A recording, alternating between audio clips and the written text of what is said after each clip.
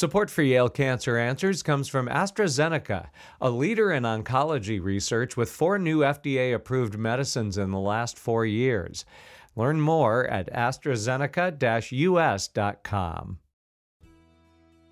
Welcome to Yale Cancer Answers with Drs. Anees Chagpar and Stephen Gore. I'm Bruce Barber. Yale Cancer Answers features the latest information on cancer care by welcoming oncologists and specialists who are on the forefront of the battle to fight cancer. This week, it's a conversation about cutaneous T-cell lymphoma, or CTCL, with Dr. Michael Girardi. Dr. Girardi is professor and vice chair of dermatology at Yale School of Medicine. And Dr. Gore is a professor of internal medicine and hematology at Yale and director of hematologic malignancies at Smilow Cancer Hospital. I think that probably most of our listeners have never heard of cutaneous T-cell lymphoma, which I guess we sometimes abbreviate CTCL. But I have to say that I've been personally interested in it a little bit since I first heard about it in medical school, where they used to call it mycosis fungoides, which I think translates to fungating fungus. Is that right? That is the literal translation, and there is confusion around the terminology for sure, even among medical professionals. Cutaneous T-cell lymphoma is kind of the umbrella catch-all term that's used for all of the different subtypes of lymphoma that can go to the skin, that's derived from a white blood cell, a lymphocyte called T cells. Yeah, but don't lymphomas cause swollen glands and things like that? We think of lymphomas as being masses in lymph nodes. They do indeed. So lymphomas are any cancer of lymphocytes that can arise in any tissues. Very commonly, they will arise in lymph nodes, or even if they arise in another tissue, like the skin, they can involve the lymph nodes. And of course, if they involve the blood, then we can have a leukemic manifestation of the lymphoma. And in CTCL, we often see all three go together: the skin involved, the blood involved, and lymph nodes involved. So technically, it's a non-Hodgkin's lymphoma that manifests in the skin, but can also involve the lymph nodes and the blood. Well, why would a lymphoma arise in the skin? Why should there even be these lymphocyte cells there in the first place? Steve, lymphocytes are everywhere in the body, and in the skin in particular. In fact, a study was done to calculate the number of lymphocytes in the skin, white blood cells in the skin, and there were more in the skin than in the circulation in the blood. Huh. So if we think about the skin, what's the function of the skin? So a major function is to defend the rest of the body against any external insults, including infectious agents. And so we certainly want our immune system, for which lymphocytes are the primary surveyors of, to protect us and to be there as part of a defense mechanism. And so lymphocytes populate the skin, but they also home to the skin quite regularly and efficiently to help defend us. Now, in this particular kind of cancer, the lymphocytes are of the T-cell variety, right? What does that mean exactly? So there's 2 major types of lymphocytes. There are T cells and B cells, and they kind of work in coordinated ways, hand in hand. B cells largely are responsible for making antibodies. Like if you get a tetanus shot. Yeah, so you'll manifest a production of specific antibodies that can attack bacteria, for example, in the external space. T cells have evolved more to protect us against viruses and also to protect us against some cancers as they can develop. So they're both important components. T cells in particular will home to the skin more regularly than B cells, but B cells can also. Do we know why that is? So I think it's primarily the function. B cells can release antibodies out of certain factories, like in lymph nodes and in the spleen, and that can get in the circulation, and those can permeate everywhere, including the skin. Whereas T cells, we need their cellular function. We need the full cells to carry out their function for defense purposes. So they got to be the sentries on guard at the location. Is that right? Yes, that's a very important component of their function. Gotcha. So do we have any idea why these T cells in the skin go bad? So I get asked that one a lot. And so I can tell you that we've studied the genetics of CTCL and have seen a huge variety of genetic alterations, mutations, and also gene copy numbers that change, additions to certain genes and deletions of certain genes, and it's a huge spectrum. And so that doesn't really tell us why that's happening. But we know that T cells, like other cells in the body where there's a lot of increased risk of cancer over a person's lifetime, are a highly proliferative type of cell. They grow a lot. Yeah, they need to make a lot of themselves, in particular against response against infections. And so when you have that capacity as a cell, errors can happen. Errors can happen, and mutations, changes in the DNA that guide the cell cycle, how cells turn over, how they proliferate, how they make more of themselves, can go awry. And if they harbor these mutations, if they stay with the population of cells, just like in any other cancer, then the growth becomes uncontrolled. And so it so happens if this happens to a skin T cell, then the growth becomes uncontrolled in the skin. And so patients will wear their lymphoma. They'll have lymphoma right there on their skin. And you would think that may make it easy to diagnose, both for the patient and the doctor, but it's often very confusing because it can manifest so many different patterns and because there can be so many different subtypes. Now, I remember that I was taught during my fellowship that this particular lymphoma often went undiagnosed for often many years. People were told they had psoriasis or pseudo-psoriasis or other more common and benign skin disorders. Is that still happening? That is very much still a common phenomenon. And it's understandable in a lot of ways because, again, the patterns that are seen on the skin don't always follow the textbooks. So there's some classic presentations for cutaneous T-cell lymphoma and the subtype you refer to as mycosis fungoides, where we have these patches or flat, round to oval, pink to red lesions that like to present in sun-protected areas. So that would sometimes be called the bathing trunk areas. So on the buttocks, on the inner thighs, on the breasts, under the arms. Again, these are sun-protected areas, which give you a clue to why we use ultraviolet light to often treat these early stages of CTCL. That is, they're very sensitive to certain wavelengths of ultraviolet light, and so we use that as a treatment, but it also is a clue to diagnosis. It presents in these areas. It tends to get lighter in the summers on patients, and in the winter seems to be more pronounced. But even when doctors and patients might think about whether they might have this, sometimes it looks like psoriasis. Sometimes it looks like eczema. Sometimes it looks like ringworm, like a fungal infection of the skin. It can take on different morphologies, not just necessarily the classic round and oval. It can become more ring-shaped. It can become even more polygonal sometimes, and that can be very confusing to patients, to doctors. Then there's another element of delay in diagnosis. And that other element is this isn't like a histologic diagnosis of melanoma might be. That is histologic meaning how it looks in the microscope. Yes. So if a doctor performs a biopsy. Skin biopsy. And so takes a piece of skin, say 3 millimeters, sends it to the pathologist and says, hey, what is going on here? It's not always a black and white reading when it comes to CTCL. It's not a slam dunk. No. There's often a lot of dependence on the experience of the pathologist in seeing a lot of cases of CTCL. It is a relatively rarer form of lymphoma. About 4% of non-Hodgkin's lymphomas are of the CTCL type. But in the skin, the affected cells, the abnormal T cells that might be present, can be few and far between. They are often a minority of the T cells that are in the skin on the biopsy.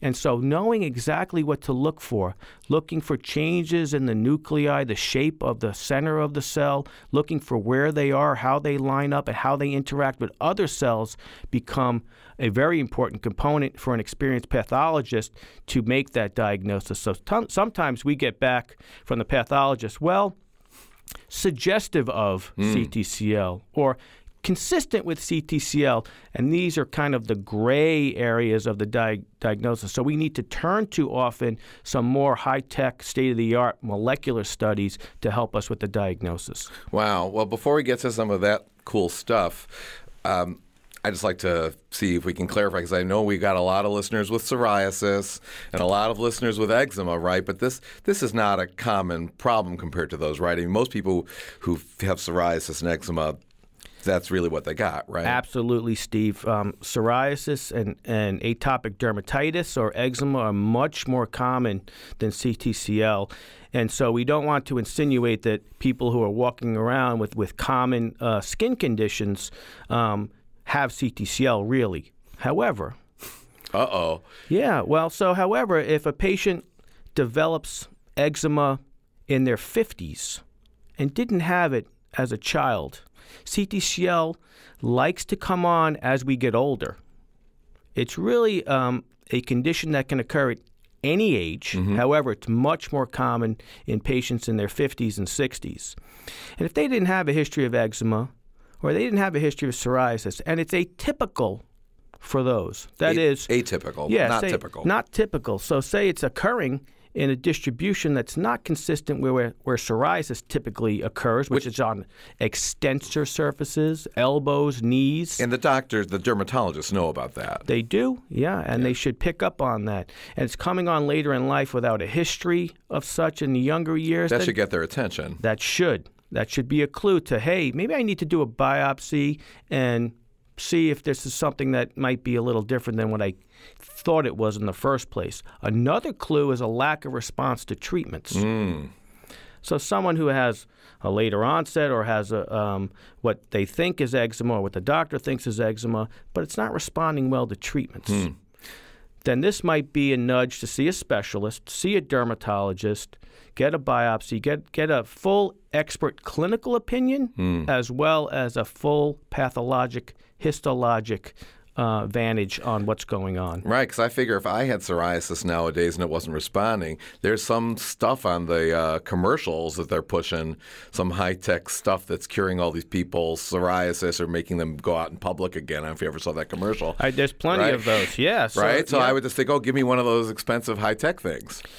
Yes, right. And so that may ultimately help a patient with an unresponsive I'm just saying psoriasis. That's what I would think is, this is how it's being promoted to us as consumers. Sure, but right? part and parcel with that is being sure of the diagnosis in the first place. Absolutely. And of course, as patients, we should never be making our own diagnoses or our own treatment recommendations without the help of a real expert. Absolutely not. However, it's important for patients to feel empowered to ask. Why am I not getting better? Is it normal for me to still have terrible plaque? Right. Why have I not seen a dermatologist about this condition or perhaps another dermatologist for another opinion? Mm-hmm. Interesting. So the other thing I wanted to clear up before we get into some of the more sophisticated diagnostic things is, dermatologists are always telling us, to stay out of the sun and use the number 30 sunscreen and all that stuff. And it's sounding like you're telling me that unless you're sunbathing in the Caribbean or the south of France, I'm putting myself at risk for T-cell lymphoma if I don't do some sunbathing. That's not the right take-home message, right? That is not, no, Steve. So it is critically important for people to protect themselves from sun exposure and the harmful effects of UV rays that come with that, in particular because the risk of skin cancer, and when I say skin cancer, I mean melanoma, squamous cell carcinoma, basal cell carcinoma, is very real. And they're much more common than this thing, right? Much more common, and they, in particular, like to affect people as they get older, people with fairer skin, people who have had a lot of outdoor exposure or sun lamp exposure through indoor tanning, major risk factors for that. That is not the same as when we say we use medicinal ultraviolet light to protect against CTCL. It doesn't prevent CTCL. It's used to treat. It's done in a very measured way, stepwise way. In an office, we have a treatment center here. There are treatment centers across the country. We use a specific wavelength of light. In one case, we use a very narrow band of ultraviolet B light, and this can really be used effectively and safely does not increase the risk of skin cancer to a substantial level over your natural exposure, and can really be a tremendously effective first-line treatment, skin-directed treatment for a lot of forms of cutaneous T-cell lymphoma. All right. Well, this is a very fascinating subject, and I think one that most of our listening audience probably has never heard about. But right now, we're going to take a short break for a medical minute. Please stay tuned to learn more information about cutaneous T-cell lymphoma. Support for Yale Cancer Answers comes from AstraZeneca, dedicated to providing innovative treatment options for people living with cancer. Learn more at AstraZeneca-US.com. This is a medical minute about head and neck cancers. Although the percentage of oral and head and neck cancer patients in the United States is only about 5% of all diagnosed cancers, there are challenging side effects associated with these types of cancer and their treatment. Clinical trials are currently underway to test innovative new treatments for head and neck cancers, and in many cases, less radical surgeries are able to preserve nerves, arteries, and muscles in the neck, enabling patients to move, speak, breathe, and eat normally after surgery. More information is available at yalecancercenter.org. You're listening to Connecticut Public Radio. Welcome back to Yale Cancer Answers. This is Dr. Stephen Gore, and I'm joined tonight by my guest, Dr. Michael Girardi, who is professor of dermatology and vice chair of dermatology at the Yale School of Medicine. We've been talking about a very rare form of lymphoma which presents in the skin, known as cutaneous T-cell lymphoma. So, Mike, before I started getting you off topic intentionally, you had mentioned that oftentimes it's a little difficult to make a diagnosis on the way the cells look in skin biopsies for this particular set of disorders, and you need to do some genetic testing or things like that. What can you tell us about that? So what we know about T cells is normally they will rearrange some of their genes, and we've evolved to have this process happen because it gives diversity to our immune system. Well, that is so complicated. I don't really understand. Tell me in a little easier terminology. So there are surface proteins. Okay. There are proteins on the cells, on T cells, that can recognize a great variety of infectious agents. So they're like the radar looking for their target, right? Yep, and they can zoom in, and there's different specificities. Okay. That are attributed to different T cells. Okay. And so we can take advantage of this diversity of T cells by looking at the genes that have shuffled to make these receptors. And so in CTCL, as in any cancer, there's a clonal expansion. There's a single cell that gives rise to the other cancer cells. So every cell is related to every cell. They're all basically identical copies. Yes. And so we can look at the genetics in specific to the receptors, these T cell receptors. The radar protein. Right. And then we can zoom in and say, has there been a clonal expansion of these T cells? So are they all carbon copies of each other, basically? That's right. Okay. That's right, Steve. And then, so that molecular level of testing can be very sensitive. And can give us a tremendous clue beyond just the pathology as to whether we might be looking at CTCL. But you told me you've only got a 3 millimeter piece of tissue. How can you do these DNA tests on such a small amount of tissue? So there's a special molecular test and process where we can amplify the genes, so we can make more copies of them, and then we can do the sequencing analysis. So we'll actually have the machines go in and one by one look at each of the coded bases to identify that sequence in the DNA. That's fascinating. So, and before we go on, I also would just like to reach out and for the patients who have an underlying diagnosis, well, I guess you said that if they're not responding well to treatment, these are the people who should be more worried about whether there's something else going on, right? Yeah, so we talked about some of the clues to presentation. And really we were talking about early stages of mycosis fungoides, where we have these patches, these flat areas of involvement, but sometimes we see these plaques. Plaques. Yeah. So plaques is as a patch is a flat lesion, a plaque is a thickened lesion of skin. It has rays to it. You can run your finger over it, and you see that it's above the level of the surface of the skin. Kind of bumps up. Yeah. And so this is a more concerning form of CTCL and mycosis fungoides. In that subtype, we can also see an evolution to actual tumors on the skin. Those are the mushrooms, right? Yeah, so this is what led Alibert in France in the 1800s to coin the term mycosis fungoides, with these fungating mushroom-like tumors that can occur in the skin. And this is what we're trying to prevent when we treat these lesions early. So early diagnosis, early treatment, decrease the number of abnormal cells in the skin that have a chance to go on and give rise to other subclones that might behave differently. But wait a minute, Mike. I mean, let's say I've got this early stage, mycosis fungoides presentation in one or two places on my skin. You tell me you want to put me under some ultraviolet lights, and that's going to help prevent progression, and that's fine. I'm cool with that, but you're telling me this is cancer, right? I want to cure this thing. I don't want to have to worry about not curing it and just having some ultraviolet light to shrink the lesion. Sure. So I'm not happy with that. I understand, and patients often express that sentiment also. But there's a dichotomy here with CTCL. Early disease tends to be extremely slow growing. We have plenty of time to treat it with safe, easy treatments, including ultraviolet light, but not limited. We have other topical creams, ointments that can also be used. And we can use a very superficial form of electron beam therapy that our therapeutic radiologists can employ in the care of patients and really eliminate lesions. But ultimately, cure for early disease is not something we talk about. It's overkill. The toxicity level that we would need to take on as a risk to try to cure patients of this in early disease is just too great. It's too great a risk, and the chance of curing early disease that way is incredibly small.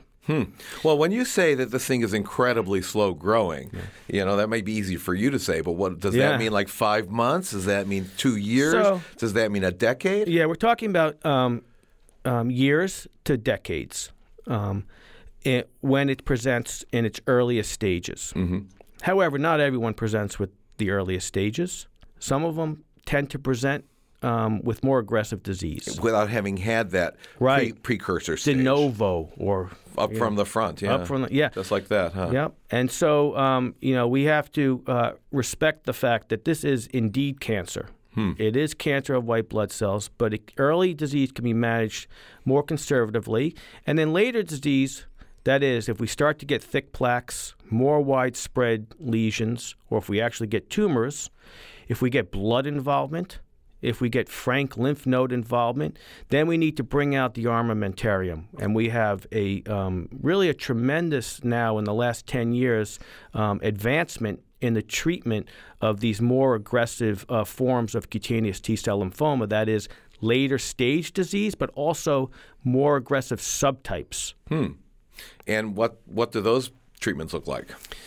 So for patients with extensive skin involvement, for patients with lymph node involvement, we really will turn to more systemic administered treatments, that is intravenous or oral pills. Chemotherapy, really? So chemotherapy is something that we really try to stay away from. Okay. Even with more advanced disease with CTCL, there tends to not be as much of a durable response with this condition. But we're seeing a lot more of responses to certain categories of agents. Okay.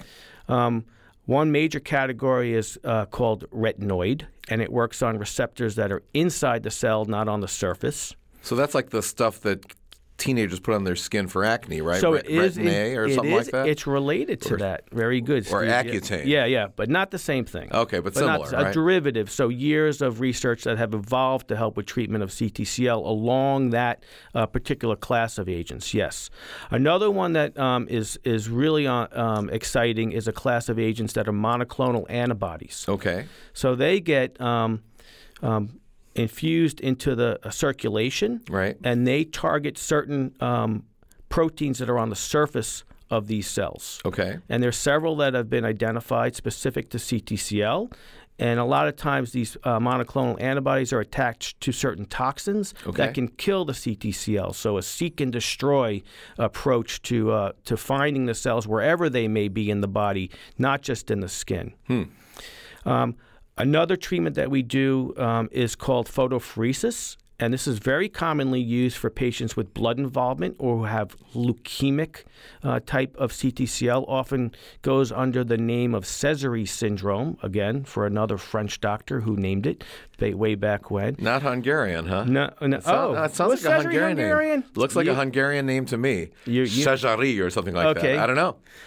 There's an accent aigu on the E, so I don't know. We'll have to look that up. But, ooh la la, I don't know. Those countries are next to each other. No, not exactly. All right.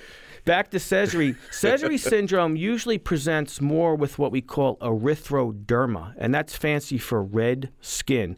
And so red skin patients who have CTCL are much more likely to have blood involvement with their CTCL. You mean like their whole body is red? Yeah, so the definition formally is of 80% or more, but I've seen patients with 30, 40, 50% red involvement in their skin have blood involvement. And we're not talking about that's their normal complexion, right? They're not really pink people in the first place. No, these aren't ruddy, fair-skinned individuals who have a little bit of redness to them. This is a change for them. No, so the triad that we talk about with Sézary syndrome is red skin, intense red skin, usually itchy, flaking, and then lymph node swelling. Okay. Yep. And so now we know that this is going to the lymph nodes too. And then leukemic involvement. And so blood tests where we can profile all of the T cells becomes a standard part of the way we work up patients with CTCL because we want to keep tabs on whether their blood's involved because the treatment dynamics change. We want to get into the blood with other treatments and attack those cells. So one of the ways that we do that is with photopheresis. Right. What is that? So photopheresis is a treatment that was originally developed by Dr. Richard Edelson, who's chair of dermatology at Yale. That's at numerous centers across the country and the world now, about 200 centers in this country alone. And it's a treatment on the blood where a portion of the patient's blood is temporarily taken out and processed by a machine to separate the white blood cells from the red blood cells. Okay. Then the white blood cells are treated in a way with a naturally found chemical called psoralen in combination with, again, ultraviolet light, in this case, ultraviolet A light. Okay. And so this combination of this psoralen and the ultraviolet A light has a profound effect on cancerous T cells. It allows them to undergo a slow death. This has a fancy name for it called apoptosis, but this slow death is in particular good to empower the immune system when these cells are infused back into the body to attack not just the slowly dying cancer cells, but to ignite an immune response against the living malignant T cells. That's amazing because I've always wondered, it doesn't seem to me like even remotely imaginable that you can be taking out enough T cells in that machine to treat them all. I mean, you just told me there's gazillion T cells around, right? Yeah, so you're not taking them all out. No. You're taking this portion. And in this portion, a patient may have 10 or 20% of their peripheral blood circulating T cells actually be malignant CTCL cells.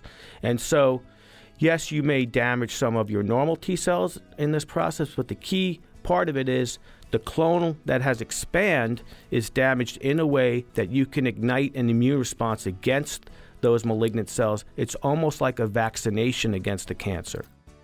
Dr. Michael Girardi is professor and vice chair of dermatology at Yale School of Medicine.